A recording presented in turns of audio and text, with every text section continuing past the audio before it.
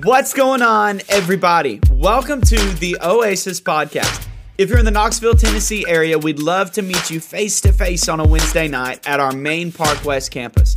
Make sure to check us out on social media at Oasis PWC to stay up to date on everything going on here so that you can get plugged in and join the Oasis family. I hope that you enjoy this week's message. Let's jump in. If you have your Bibles with you, turn to the book of Hebrews. We're going to be in chapter 6. While you turn there, I'm going to go ahead and give you the title of tonight's message. It's Personality to Remember. Turn to your neighbor and say, personality. One more time, wake up for me, say personality. You got to really put the emphasis on the E. Personality. Personality to remember. There it is, personality to remember. Our opening passage tonight, we've read it a few times over the last 2 months or so. It's Hebrews chapter 6, verse 19. It says, we have this hope as an anchor for the soul, firm and secure. It enters the inner sanctuary behind the curtain. We've been talking about it off and on for the last couple months that the world has more than enough opinions right now. What it needs more than anything is hope. And the scripture is so beautiful because it's saying we are anchored in the hope that we have. And what it says, so it says that it's firm and secure. It enters in the inner sanctuary behind the curtain. What it's saying is the hope that we have is in the inner parts of intimacy with God. It's in this Holy Spirit-driven foundation relationship that we have with God. That is where our hope is found. So tonight, let's all leave with some extra hope. Let's all leave with some extra encouragement. Jesus is still on the throne. He's still good. My goodness, I'm ready to preach. Personality to remember. I'm going to pray for us, and then we're going to see where we end up. God, thank you so much for who you are. Thank you for your goodness. Thank you for your mercy. Thank you that the fire alarms turned off so we could have church. Thank you for your love and your presence that is here every time we get together, that follows us around every day. God, thank you that truly no one has ever cared for me like you. And God, if there are people in the room that have not experienced that, God, let them experience that tonight. In all seriousness, if there's anyone in the room, whether they're here for the first time or they've been here for months or whatever, if they do not understand at a heart level that truly no one has loved them like you, reveal yourself to them tonight. And in a selfish way, reveal yourself to me afresh and anew tonight, that I would even experience another level of that we would bask in the presence of God tonight. Lord, we love you and we thank you. We pray these things in your precious name, Jesus. And everybody said, amen. Amen. So that's my wife that's shouting down louder than everybody else. I love you, baby. Thank you for that. We are almost 5 months into marriage. It's hard to believe that it's been that long, but we are almost 5 months into this whole marriage thing. So needless to say, we've got it all figured out. If you have any questions, just let us know because we've got it all together. We have it all figured out and we're here. We're 5 months in almost and it's been great. As you can imagine, there are so many things that I've learned through being married that like from the outside, looking at married couples, you just didn't really realize. And I can honestly say that I definitely don't deserve this woman. This girl, I wasn't even going to say this. This girl at like 10:30, 11 o'clock at night when I'm whiny and OCD and trying to go to sleep, she's using that massage gun thing to get the knots out of my back to help me go to sleep. She's basically married to a 10-year-old and she takes good care of me. So thank you. But one of the things that I've learned through being married that I really didn't see at all, and I didn't even notice it in any other couples until I got into this marriage thing and started figuring this out. And that's that our marriage, our relationship has its own personality. Here's what I mean by that. If you have spent any time with me or any time with Livy as individuals, you know that we're both completely crazy, that we're overwhelmingly silly, that 90% of the time you don't hardly know what we're talking about because it's just kind of off the wall and all over the place. So if you can imagine when the two of us get together and no one else is around, the majority of the time we're talking in some kind of weird accent. It just happens. Our marriage, our relationship, what has settled for us, what works for her and I is to just be silly and playful. So for those of you that have been in our home, you've probably felt that because there's almost an atmosphere to it. There's this wild personality that our friendship, our relationship, our marriage has. Now, when I started realizing this, it made me kind of stop and review the relationships that I have in my life and the kind of relationship dynamics, the friendships. I've known Ishmael for a long time. He and I aren't necessarily silly with each other, but if I ever need encouragement, he's the one that I'm going to call, and vice versa. So the kind of personality of our relationship is very like, bro, I got you. You look good today. You've been going to the gym. Like that's the nature of our friendship, of our relationship. So as I'm taking stock in friendships and relationships, naturally, I kind of paused through a timeout to process what is the relationship personality that I have with Jesus. How does my relationship with Jesus look? Because when I get alone with Livy, I know we're going to talk in accents and be silly and goofy and find rest and laughter there. But what does that look like with me and Jesus? What does that look like with you and Jesus? Is it playful? Is it fearful? Is it compassionate? Do you feel safe when you talk with Jesus? When you think about Jesus? Do you have that kind of no one's ever cared for me like Jesus? I'm going to sit here and cry and bask and just melt in his presence. Like, is it that kind of response? Or are you even on the other side where you're like, I don't know, this whole Jesus thing hasn't really gone the way that I expected it to all the time, and I'm not sure that I'm kind of on those levels. Let's take some stock tonight. Let's take a couple minutes and look at our relationship personality, if you will, in our own individual lives with Jesus. Tonight, I want to do that by looking at 3 different stories that are all the same people. One of my favorite things about the Gospels is that what's happening is you're literally watching real life people build their own relationship personality with the creator of the universe. God himself has been born as a baby, and he grows into this man that then does life with people. So the disciples, the people that are around him, they get to have that same moment where they create their own thing between them and Jesus. And now we get to do the same thing now. So we're going to be in Luke chapter 10, a little bit of context of what's happened. Jesus is doing his thing. He's out doing ministry, and he's kind of really started in this. Sometimes you read through the Gospels, and it's showing you where he grew up and kind of the coming of age for Jesus, and when he gets baptized and all these things. By this point, he's really doing ministry. All 12 disciples have followed him. There's a big group of following that believe in him. And what's happened is towards the beginning of this chapter, he sends out 72, a massive group of them, and he says, go love on people, fulfill the gospel, go out here and get people saved, right? The Great Commission, he starts sending people out. They come back, and he ends up in a conversation with this guy who basically asks him, how do I make it into heaven? And what starts as a conversation about how to get into heaven turns into this parable that we know as the Good Samaritan. So Jesus tells this story about this man that's left Jerusalem and he's heading to another town, and when he's on his way, he gets beaten up and robbed. Well, all these people from his town pass him and don't give him any time of day to help him and to take care of him. But then there's this guy from Samaria who culturally, the people from Jerusalem and the people from Samaria did not like each other. They didn't talk to each other. It was no bueno between them. But Jesus points out that the Samaritan man actually stopped and cared for this man from Jerusalem. To say that the way you love people goes beyond what they look like and whether you grew up in the same town. This is entirely about a sacrificial outreach kind of love. So he paints this beautiful picture of what it looks like to be hospitable, to be loving, to be kind, even to people that you don't understand. And then we get to our current story, where we see hospitality firsthand in a real thing, not just a parable, but in real life. In verse 38 of Luke chapter 10, it says, as Jesus and his disciples were on their way, he came to a village where a woman named Martha opened her home to him. She had a sister called Mary who sat at the Lord's feet listening to what he said. But Martha was distracted by all the preparations that had to be made. She came to him and asked, Lord, don't you care that my sister has left me to do the work by myself? Tell her to help me. Martha, Martha, the Lord will answer. At least that's how he says it in my heart. Martha, Martha, the Lord answered.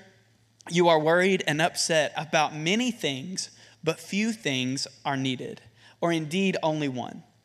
Mary has chosen what is better, and it will not be taken away from her. So this woman named Martha has invited Jesus and the boys in. That's a great band name. Jesus and the boys have come into her house. And she's opened up her doors to bring them in. She's cooked them dinner. And she gets all frustrated because her sister, who don't pay the rent, is hanging out in the living room with Jesus while Martha's doing the work. Now, if you've grown up in Christianity, if you've been in the church for a while, you've more than likely heard this story told before. If you've been on YouVersion at all, you've probably seen the devotions for it. If you've been to youth camp, you've probably been in a small group about it. This is something that we go back to on a regular basis because what happens is Jesus says, listen, Martha, thank you for what you're doing. I'm glad that you're working for me, all the things, but Mary has chosen what's more important, to spend time with me, to be in my presence, not to just work for me, but to spend time with me.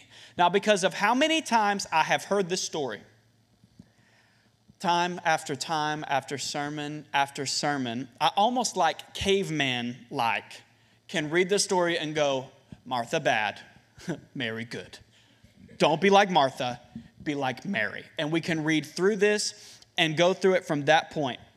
But what I want to point out is that in this very first conversation, this very first scripture that we have of their interaction with Jesus, two very similar and yet completely unique relationships are birthed between Martha and Jesus and Mary and Jesus. Martha says, come into my house. I love you. I care for you. I believe in what you're doing. I believe you are the Messiah. So I'm going to show that worship by giving, by there being an action. I'm going to bring you in here and I'm going to cook you dinner. I'm going to let you in my house. Mary's on the other side. She says, okay, you go take care of that. I'm going to be right here and I'm just going to listen. And she just basks in the presence of God. Martha's relationship is based on service and worship through action, while Mary's the follower, the listener, the companion of Jesus, if you will. It creates a relationship that is based on quality time and worship and affection. Well, we see these relationship dynamics lay out in a completely new way in the second story that we see. I want you to jump over to John chapter 11, and I'm going to kind of give you the Caleb translation so we can move pretty fast. John chapter 11, what's taken place is the Bible tells us that Mary and Martha actually have a brother named Lazarus. Lazarus, the Bible says, is a friend of Jesus. He's not just like the brother of these girls. He and Jesus are boys. Lazarus gets really sick, and the girls send word to Jesus in the other town that, hey, he's not going to make it. We need you to come be here. Now, again, these are women that know what Jesus is capable of, that believe he is who he says he is. So they send word to Jesus because they've seen miracles happen. And Jesus, if you will come here, if you'll pray over our brother, he may live. Well, he doesn't go. The Bible actually says that Jesus talks to the disciples about it and decides to postpone and to wait. So now you watch the personalities of the relationship start to unfold in a really cool way. You've got Mary, who was right here at the feet of Jesus, the one that was about the quality time, right? The relationship, arguably the one that had the more intimate relationship with Jesus. But then you've got Martha over here, who's the servant, the worker that showed her love through action. So Jesus, after Lazarus has died, he makes the trip out there. And at this point, it's been a few days since Lazarus has died. The Bible says that word goes back to the house where Mary and Martha were both there. Word goes back to the house that Jesus has shown up. Martha goes to speak with him. Mary chooses to stay in the house. And that stood out to me. When you process that their first interaction was how Mary just wanted to be in the presence of God. But when things went different than what she expected, she didn't even go talk to him at first. But you know, the reality is that's how most relationships work. Because the closer you get to somebody, the worse it hurts when things didn't go the way you wanted. And it's kind of hard to process that sometimes that even goes to your relationship with God. At one point, Mary wants to be right here with Jesus. Yeah, I know there's things to do, but sis has got that. That's whatever. What do you want to tell me? Let's just sit here. Let's commune. Let's hang out. But then Lazarus dies. And the wound that must have been there Jesus, if you had been here, this could have been different, and you didn't. So when Jesus shows up in the town, she doesn't go. Martha goes and talks to Jesus and says what many of us would have said, which is, well, if you had been here, my brother might still be alive. Jesus has some conversation back and forth with Martha, and he says, send word to Mary. I want Mary to come talk with me. So they go get Mary. Mary comes back and says the exact same thing. If you had been here, my brother might still be alive. The Bible says that Mary cries, and this is where you get the famous shortest verse in the Bible. That when Jesus watches Mary's broken heart, Martha's broken heart over this situation, it says that Jesus wept. That he comes to terms with what he already really knew, the depth of the issue, the depth of the pain that was going to be caused, when in the moment they didn't really understand what was going to happen.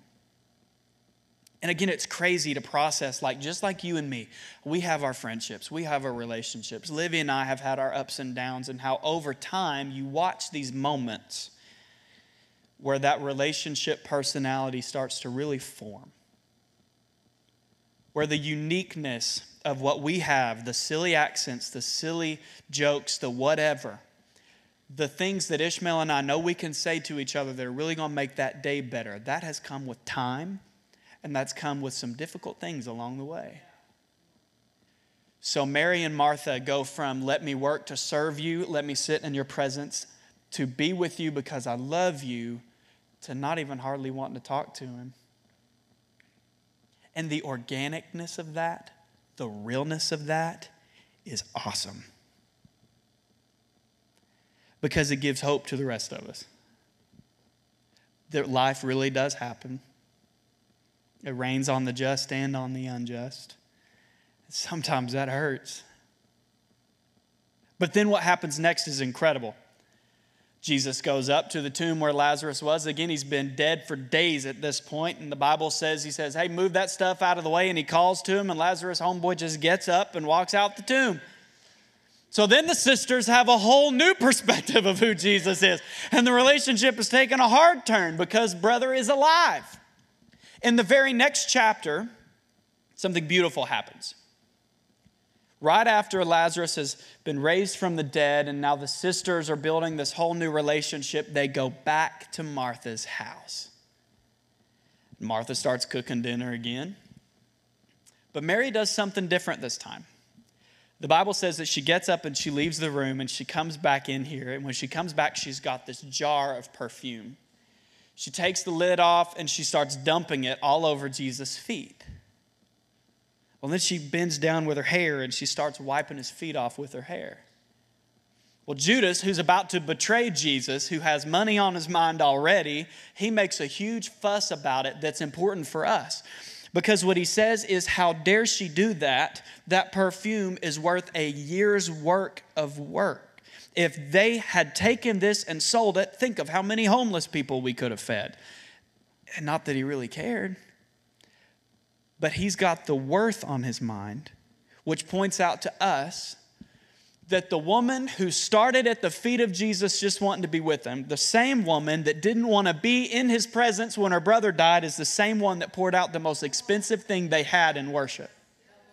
And this beautiful ebb and flow of all the uniqueness and the twists and turns of the relationship paints this beautiful picture of what it looks like to actually do life with Jesus.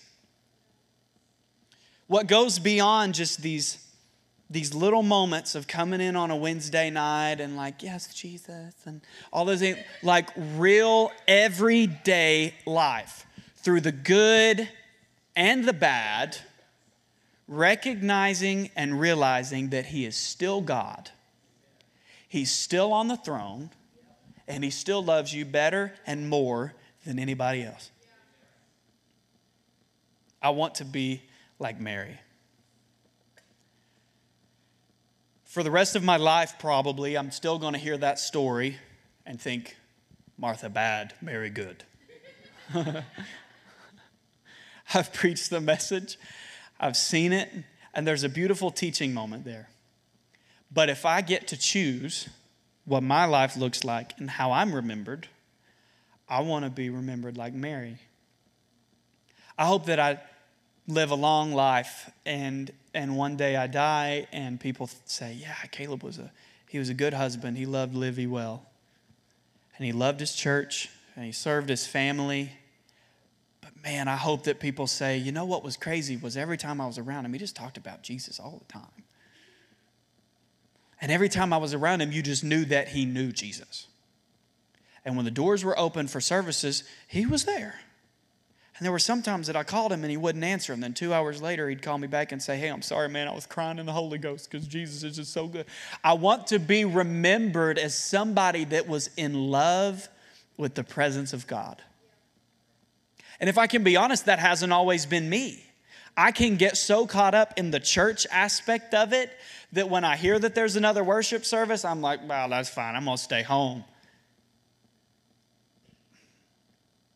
But there was a time in my life when if the doors were open at all, you were going to find me there. Not because I just wanted to be a part of the team or because I wanted to be known or I wanted to be on a stage or any of those things, because I was fine with being right here in the floor. Because they would sing and the Holy Spirit would show up, that was all I needed. And it still is all I need. Still is all I need. If you'll stand with me, I'm going to invite the band to come back up.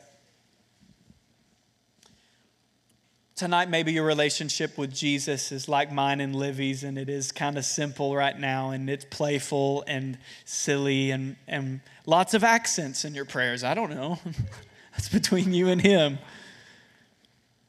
Maybe it's not. Maybe it's kind of a struggle right now. Maybe your metaphorical Lazarus has died and you're in a rough situation where there's kind of a trust issue happening right now, and it's hard to just be in presence of God and to pray. Maybe you're like Martha and you're working through some things and you're doing a good job at working for God but not doing a whole lot of life with God. Tonight I want to ask you to do two things. I want to ask you to take an evaluation and I want to ask you to take a step. Take an evaluation and take a step. The song that Livy sang a minute ago, the second verse says, let my children tell their children, and let this be their memory, that all my treasure was in heaven, and you were everything to me. And one day, I hope that that's said of me. I hope that Livy and I have lots of kids. And their kids grow up remembering that crazy grandpa guy that every time they came over, he was singing Good, Good Father, and they just got so tired of it. It sounds silly, but man, I want it more than anything. That I can be remembered as somebody that just wanted to be in the presence of God. And you know what? That starts with actually wanting to be. So with eyes closed across the room, this hope that we have is founded in an intimate relationship with God. So whether you've been far off and you're coming back, whether you feel like Martha and you want to be more like Mary, quote unquote, whatever that looks like for you, if you would say, yeah, Pastor, I want to want that. I want to want more of his presence. If you just throw a hand up for me and say, yeah, I need that. I want that. Yeah, amen. Amen. Amen. Amen.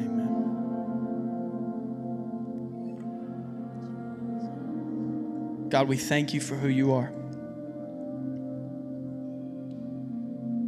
We thank you for who you are, Lord. And as we take a minute to declare that really no one has loved me like Jesus. No one has cared for me like that. Let it not just be words that we declare, but let it spark a feeling and an understanding of that. Holy Spirit, thank you for your presence. We say yes and amen, and we invite you tonight we invite you tonight to take over and to reshape the relationship personality that we have with you. In Jesus' name, amen.